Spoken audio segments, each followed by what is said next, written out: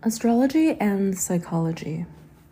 If Jungian or archetypal psychology combined with astrology constitutes a marriage made in heaven, it is certainly not the first time that astrologers and psychologists have attempted such a marriage.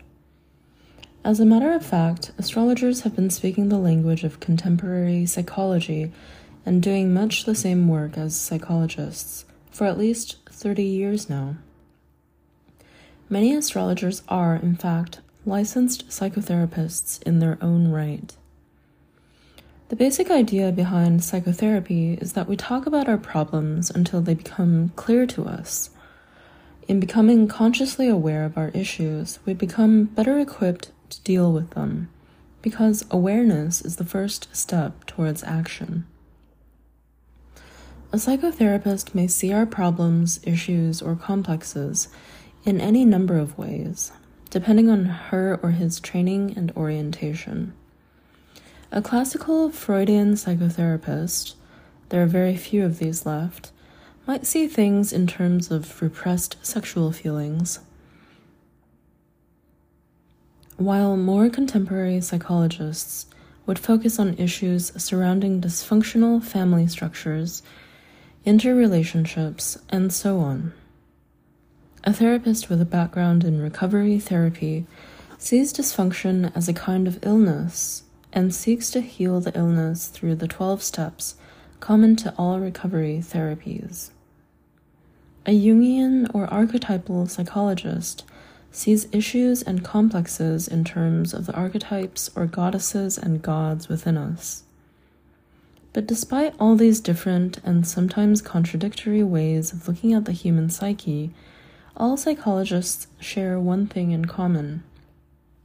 They all strive to make us more aware of the issues and problems that disturb our potential for happiness, and by making us more aware, they hopefully make us stronger. The astrologer does precisely the same thing, using her or his own model of the psyche. This model is based on the planets and their positions in the signs of the zodiac and the houses of the horoscope, and their interactions with each other, whether harmonious or otherwise. Complexes and issues are seen in terms of the archetypes, or deities, represented by the planets. The astrologer makes the client more aware of these issues and hopefully gives the client some material with which to heal the problem. It is because of this essential similarity between astrology and psychotherapy that so many astrologers have become interested in psychology. Numerous books have been written to link the astrological model with various kinds of psychological models, from transactional analysis to Freud to recovery therapy, and many of these experiments in astrological thinking have great value. Nevertheless, astrologers and psychotherapists alike are generally content simply to talk to their clients. We should remember that psychotherapy was originally referred to, somewhat sarcastically, as the talking cure. Many astrologers, just like many therapists, are proficient at the art of talk therapy and are able to help their clients tremendously. But is talk always enough? Some of the archetypal psychologists have wondered if we need something more than mere words in order to touch the soul at its deepest level. And, in fact, from Jung's time onwards, they have given a great deal of attention to techniques such as active imagination, in which clients use guided imagery to journey to deeper levels of the self and contact the goddesses and gods who dwell there. A technique like this may seem to be closely allied with astrology. Why not use active imagination to visit the planetary archetypes within us? Indeed, why not? And yet, the majority of astrologers never use such techniques, nor do they make use of their clients' dreams, despite the fact that our dreams are another road to the planetary archetypes within. To some, such techniques may seem more akin to magic than to rational forms of psychology. and perhaps it is closely linked to the old magical arts. This may disturb some astrologers or astrological students who, for years, have labored to remove astrology from its old magical context and link it with modern science. And yet, a truly scientific proof for astrology remains elusive. Meanwhile, the last 30 years have seen a disillusionment with science itself and a deepening respect for spiritual practices and disciplines that, years ago, would have been criticized as magic. At a recent World Congress of Astrologers, the keynote speaker was Thomas More, author of the best-selling Care of the Soul and Soulmates. He asked the body of astrologers in attendance to consider focusing less on making astrology statistically accurate to please the scientific community and on trying to psychologize astrology in order to gain more academic credibility. Instead, he suggested that astrologers honor their ancient legacy of pagan worship and magic. Seen in that context, astrology still constitutes one of the best and most well-defined oracular systems in place.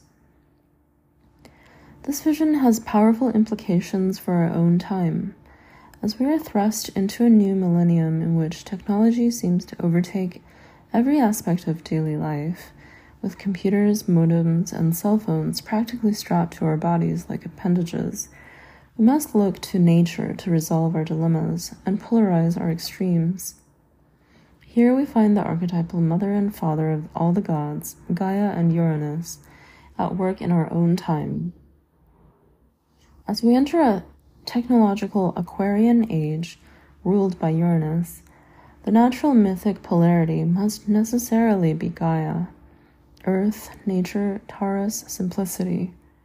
So why not forge a union between the most Uranian of divinatory systems, astrology, and the ancient sense of oneness with nature by looking back to our Hellenistic and Renaissance forebears to see what wisdom their approach contained? If astrology embodies a frame of reference that originated from correspondences between heavenly bodies, each assigned to a god, appearing in the sky, and the actual events on earth as recorded in the Babylonian lists of omens, then we must examine these correspondences. What are the natures, desires, impulses, whims of those planets' gods?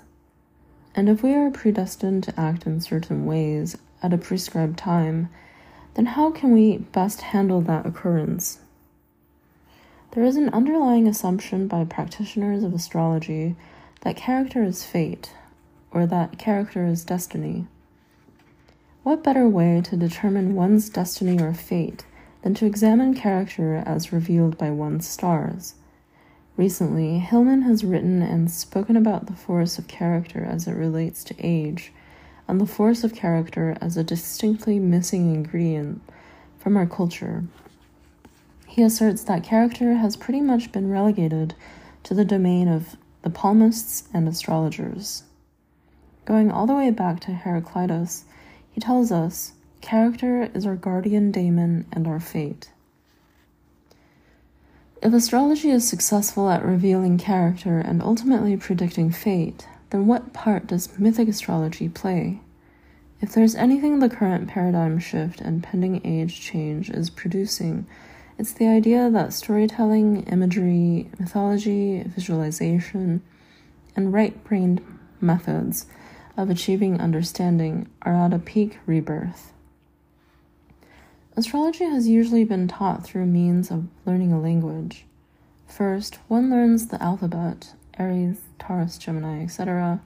Then one develops keywords, sentences, and lists of ingredients that make up a Taurus or a Gemini type. It's a great way for computer technicians and engineers to learn, but totally incomprehensible to those with visually oriented processes. Myths are stories. Like the arts, drama, and music of any culture, myth provides a way of understanding that opens up a universal language, a poetry of the cosmos through a simple story. Learning in ancient times was through storytelling and imagery. Why do we keep uncovering so many cave paintings and petroglyphs along the way? Our predecessors were attempting to preserve something of their knowledge and information that would withstand the challenges of the elements and the ravishments of war. Some modern thinkers actually believe that once we began to use our brains for reading and writing, we lost essential attributes of communicating with one another through shared visions, dreams, and telepathy. In this book, we shall examine a number of ways in which the planetary archetypes within us can be contacted, worked with, and brought into harmony. You don't need to be an astrologer to practice these techniques or gain from them. In fact, you don't really need to know anything about astrology at all. You can simply start with the images themselves, the dreams and imaginative pictures you share with all other living human beings. You can allow those dreams and images to lead you to your inner planetary deities and later to the horoscope itself. But before we examine the techniques of healing, let us try to learn more about how archetypes become troubled and why the gods are in need of our help.